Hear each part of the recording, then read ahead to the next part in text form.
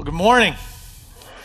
Welcome to the fourth part of a series called The Story. And if you're here for the first time, I really appreciate you coming and checking out our church. I'd love to meet you afterwards. Our site pastor, Rob Perry, and I will both be down front after the service. We'd love to meet you and hear a little bit about your story. There's some Bibles coming down the aisles right now because we want everybody who wants a Bible in their hand to have one. Let the ushers know if you'd like one. Just raise your hand. You can have it. It's yours to keep. Or if you'd rather just follow along on the screen, all the scriptures are up there as well. Well, we're going through this series for a reason. Not just to learn the Bible, not just to learn what it says and to learn the stories, but to live it. Not just to listen, but to experience. And the section of scripture that we're in today just adds on to the previous three where we've talked about God's relentless pursuit for the hearts of people. And this all really started a couple of messages ago with a guy named Abraham, who God said, I want to make a covenant with you. I want to make a promise with you. And through that promise, we know, because we have the rest of the story in front of us, Jesus Christ is born many generations later. And what we're doing is looking at the stories in between. And if you missed last week, you need to go online and listen to it or watch it. You can just go to our resource page, lifepointchurch.com/thestory. And there are a lot of resources on there for you to take this series even deeper through your small group, through personal study. And if you have kids over in LifePoint Kids, you can talk about the same thing you've been talking about in here with them because they're going through the same series that we are. So we're up to a guy in this series of stories named Moses. But Moses' story really starts out with a guy named Joseph. Joseph was a guy that was a Hebrew, but he was thrust into power in Egypt because of his ability to interpret the dreams of Pharaoh. So Joseph interprets the dreams of Pharaoh, and he gets put in position as Pharaoh's right-hand man to lead Egypt through a time of famine. And through this time of famine, Joseph, because he was a Hebrew, he invited all of the Hebrews into Egypt so they could have food and they wouldn't starve to death. And so we pick up the story at the end of Joseph's life, and it says this in Exodus chapter 1, beginning at verse 6. Now Joseph and all his brothers and all that generation died. But the Israelites were exceedingly fruitful. They multiplied greatly, increased in numbers, and became so numerous that the land was filled with them. So on one hand, when you read this scripture, so it looks like a generation has died. It's over. But as we'll see today, as we go through this story of Moses, that when it looks like the end, God offers a new beginning. And that's what I want you to take away today. When it looks like the end, you may be at a time in life where you feel like it's over, or some big mistake has been made, or somebody's hurt you, or you've hurt somebody, or something has ended in your life and you think it's finished, it's over.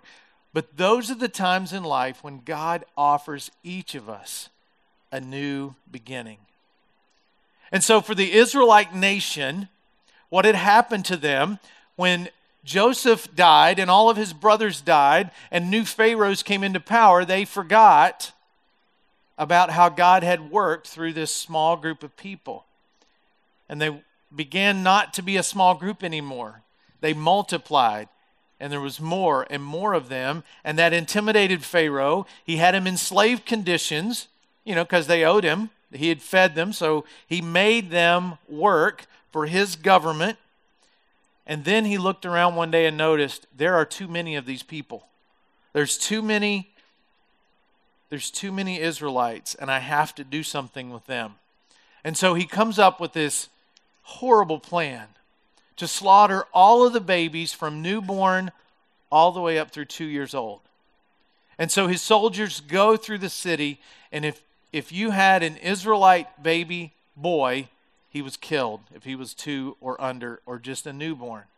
And Pharaoh's thinking was, if I can get rid of all the boys, then there's not going to be an army that comes along and defeats me or defeats my country generations to come. But there was this one lady who didn't want her son to die, who was going to do something about it. And she put her son in a basket and just let him float out into the river. And that begins in Scripture the story of this guy, Moses. So Moses floats down the river, and he is discovered by none other than Pharaoh's daughter. And like all rich kids, she's like, "Daddy, can I keep him? Can I bring him home?" And he says, "Yes, you're going to need somebody to help nurse him." And so she sends one of her Hebrew slaves or servants out to find someone to nurse him. And she goes and gets Moses' actual mother. Her name is Jochebed. And she comes and she nurses Moses. And then as he grows, Pharaoh's daughter takes over and she starts to educate Moses. I mean, she teaches him everything Egyptian. She teaches him how he's supposed to dress like an Egyptian. She teaches him how he's supposed to talk like an Egyptian and communicate like an Egyptian and live like an Egyptian. She even taught him how to walk like an Egyptian, right? That was like everything was right up to that. That's why I did that whole introduction, and so I could say that. So if you're over 40, you know how funny that actually is. So he's an Egyptian now. He's learned everything Egyptian, and a couple decades go by. There's not a lot about Moses' younger life, and a couple decades go by, and somehow Moses has figured out that he's a Hebrew. Either his mother told him, or something deep inside of him he just knew something wasn't right, and he figured he didn't fit in as an Egyptian, and he figures out he's a Hebrew some way. The Bible doesn't tell us. And after he figures out that he's actually a Hebrew living in Pharaoh's house, this is what happens in Exodus chapter 2. One day after Moses had grown up, he's about 40 years old at this time, he went out to where his own people were and watched them at their hard labor. He saw an Egyptian beating a Hebrew, one of his own people. Looking this way and that and seeing no one, he killed the Egyptian and hid him in the sand. So Moses commits murder and he gets found out. He thinks, well, I'm going to hide this and nobody's going to know. But some Hebrew people saw and they told some Egyptian people. And then Pharaoh finds out and Pharaoh is after him and he takes off and he runs. And he goes way off into the desert. And for 40 years, he runs from this terrible thing that he did. For 40 years, he just wanders. For 40 years, he's a shepherd. He finds a wife. He starts a family. And he thinks Egypt is behind him. All the things he did there are over. He doesn't have to worry about it anymore. And one day he's walking through the desert, tending his sheep. And he notices this bush on fire. And he walks over to this bush because it's interesting because it's on fire, but it doesn't burn up. I mean, imagine going out one day and your hedges are on fire. And they're not burning up. There's just flames coming out of them, but they're still green. Nothing's happening. And then a voice starts to talk to you. I mean, you probably go right to the psychiatrist if you saw that happen. But so this is what happens to Moses. He hears this voice, and it's the voice of God speaking to him. And he gets a little closer, and he listens. And here's what God says to this 80-year-old guy who's a convict on the run. Here's what God says to him. And now the cry of the Israelites has reached me. And I have seen the way that the Egyptians are oppressing them. So now go, I am sending you to Pharaoh to bring my people, the Israelites, out of Egypt. But Moses said to God, who am I that I should go and bring the Israelites out of Egypt? And God said, I will be with you. So this is when Moses hears from God. And as a pastor, probably one of the most common questions I get is, what does God want me to do? I mean, people want to know, does God want me to marry this person, or go to that school, or move to this city or that city? Does God want me to end this friendship? Does God want me to, make that person pay? Does God want me to, and just question after question, what does God want me to do? Wouldn't it be nice if all you had to do was listen and look at something strange like a burning bush and God would say, here is what I want you to do? I mean, that's what we really would like to have. That's really what we do have. in going through this series and learning the stories about how God works in the lives of people, we have something much greater than Moses did. He just had a bush with God's voice coming out of it. We have a book that's got God's story, how he started humanity, how he pursued people's hearts, and ultimately how God rescued us from our sins through Jesus Christ. We have that story. So what does God want you to do? You could find it in here. You could find the principles and apply them to your life, and then you will know what God wants you to do. So Moses is saying, why me? Now just think about Moses' resume for a moment. He's 80 years old. 80 years old. I mean, in our culture, we think, okay, you're 80, you're done. You know, we really don't need you to do anything else. Just enjoy. I mean, have fun. You know, buy a motorhome, live on the beach, enjoy life a little bit. You're 80 years old. But also, and on the other hand, we respect maturity. I mean, if you're going in for surgery, major surgery, let's say you have to have brain surgery, and you're going in, and the nurse comes in and says, hey, I got a surprise. This is great. The guy that's working on you today, it's his first one. He's never done this before. He's excited to saw open your skull and get in there and get to work because he's so inexperienced at brain surgery, he cannot wait to get started. We would say, whoa, I want somebody that's got a little gray hair around here. Somebody that's done this a few times. So give me an old person. God has this thing about using old people. In Genesis, he used Abraham, who was 70 when he called him, 100 when Abraham had his son that was promised to him. And God used him in big ways, although Abraham's life was a mess. So not only does God have an affinity for using older people, it looks like in Scripture, God has an even greater affinity for using people who messed up and who have scars and who have regrets and who've dealt with really difficult mistakes in their lives. And as we'll see through this story of Moses, the person that you would least think would be the leader is the one that God chooses and says, lead my people and help me set them free. His resume would have never suggested that. But somehow, even in our lives, our scars even make us more attractive to God as a leader. And I think that's because when somebody that's really messed up and has scars and made a lot of mistakes, God uses them, it's pretty clear who's in charge. It's pretty clear where the work came from. And so Moses is feeling like that, and he's saying, okay, God, you want me to be a leader? Are you kidding me? Like, do you know who I am? Do you know what I've done? And God goes on to promise him. So if your bushes are burning and God's talking through them, don't argue. But Moses argues. And he's going back and forth. Well, what if this happens? Well, what if that happens? And God says, look, I promise you success. You are going to be able to do this. Now, if God spoke with his voice literally in my ears and said, go do this, I promise you success, I would be gone. I would go. No question. But Moses still asked him questions. Well, what about this? Well, what about that? What if this happens or what if that happens? Those two words will paralyze you in major decisions in life. What if? What if he says no? What if she says yes? What if I lose my job? What if the economy tanks? What if this investment doesn't work out? What if that friend betrays me again? What if I forgive them and they do it to me all over again? What if, what if, what if? And when somebody lives their life asking, what if, what if, what if?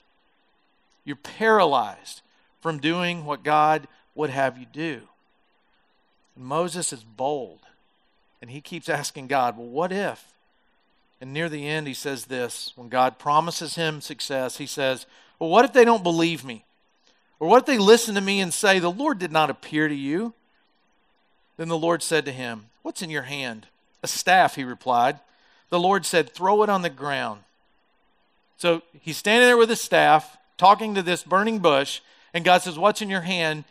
And he says, my staff. Now, his staff would have represented a lot of things. A typical shepherd's staff that had the hook on the top. It would have represented his leadership. It would have represented his livelihood. You couldn't be a shepherd without a staff. It would have represented security. And so he's holding on to that, and God says, you need to put that down. You need to put down your staff, because I've got some work to do with you, and I'm not going to be able to do it while you're holding on to your security, while you're holding on to your leadership, while you're holding on to things you think you can do. So lay it down. So he lays down this staff, and then God takes the very thing that Moses was finding security and comfort in and tells him to pick it back up, and he does a bunch of miracles with it, and he's still trying to convince Moses, look, I'm going to be with you. And he's telling him, yeah, your life is quite ordinary. But see, God uses ordinary people to do extraordinary things. And your story or your effort that you have can influence and can be used to change others. See, God used Moses to free all those people. And so he goes to Pharaoh and he says, Pharaoh, let my people go. And Pharaoh says, no. And then God starts to send plagues on the Egyptian people. Plague after plague after plague after plague. And Pharaoh is still stubborn. He still says, no, there's no way. And then finally, God sends one final plague. It's called the plague of the firstborn. And what happened was, every firstborn child and livestock in Egypt was going to die. The death angel was going to come through Egypt, and all those kids were going to die. Does that sound familiar? Something that happened a little earlier, like 80 years earlier, when Pharaoh was slaughtering all of the boys? And God, in his wisdom, and God who holds vengeance, not us, God says, look, if you're not going to let these people go, all your firstborn are going to die. Now, I don't understand, why would God do that? How does that work? But as we see as we go through the story, in God's sovereignty, it totally works out for the Israelite nation and for all people to be able to come to God through a relationship with Christ. And so this night is coming where this last plague is going to happen, and all the firstborn are going to die. And God gives specific instructions to the Israelite people. He gives them instructions about their diet, about special days. He tells them how to do a lot of things. He tells them to sacrifice a lamb. And when you sacrifice this lamb that you have, and they would have been on a regular routine of animal sacrifice, which was their way of going before God and saying, God, we're bringing our sacrifice to you to show our generosity and to ask you to forgive our sins. And that's why they did animal sacrifice. So God says, take a lamb, slaughter it, and before the meal, I want you to take the blood from the lamb and I want you to put it over your door. Put it on the top of your door, put it down the sides. So when God comes to take the firstborn of the Egyptians, he will pass over you. And he tells them, do that. Make sure your bread is unleavened, meaning make sure it has no yeast in it. And he says this to them in Exodus 12, verse 24. Obey these instructions as a lasting ordinance for you and your descendants. When you enter the land that the Lord will give you, as he promised, observe this ceremony. And when your children ask you, what does this ceremony mean to you? Then tell them, it is the Passover sacrifice to the Lord, who will pass over the houses of the Israelites in Egypt, and spared our homes when he struck down the Egyptians. So all these instructions God gave, they were about two things: obedience and protection. And that very night, when God came through, when the angel of death came through, all the Egyptian children died.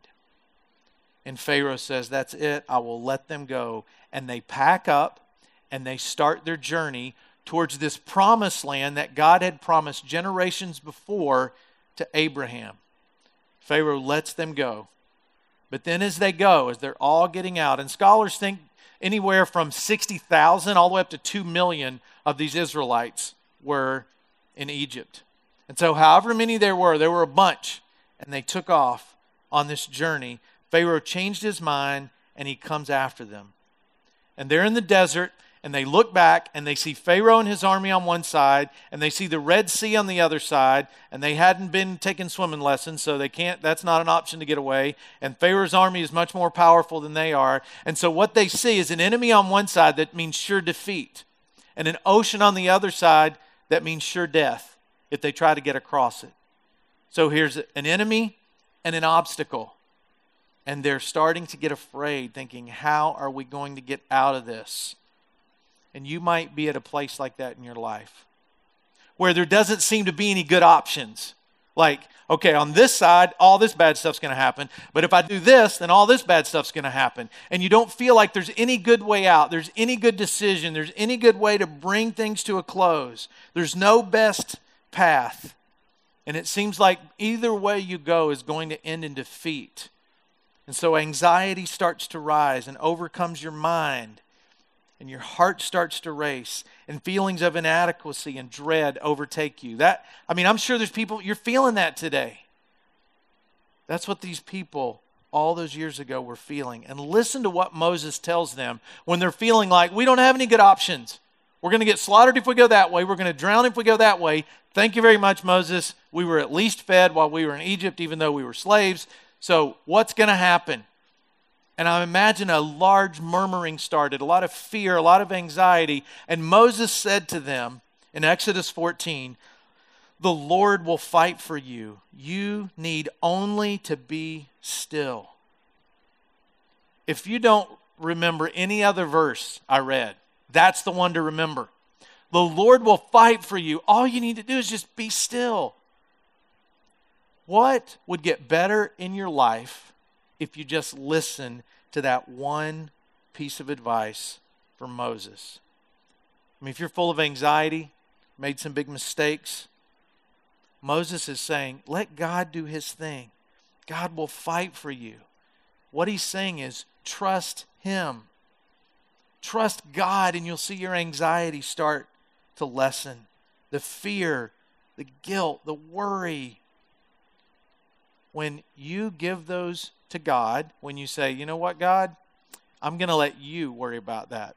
I'm going to let you take care of this, and I'm going to stop running around in life, not getting any answers, being filled with anxiety. I can't fix it on my own. I need you to fight for me. And God says, gladly I will fight for you. And when we get to that point, then God is ready to do something huge in our lives to help us feel free. When I'm trapped, God offers a way out. So here are the Israelites trapped, what seems to be no way out.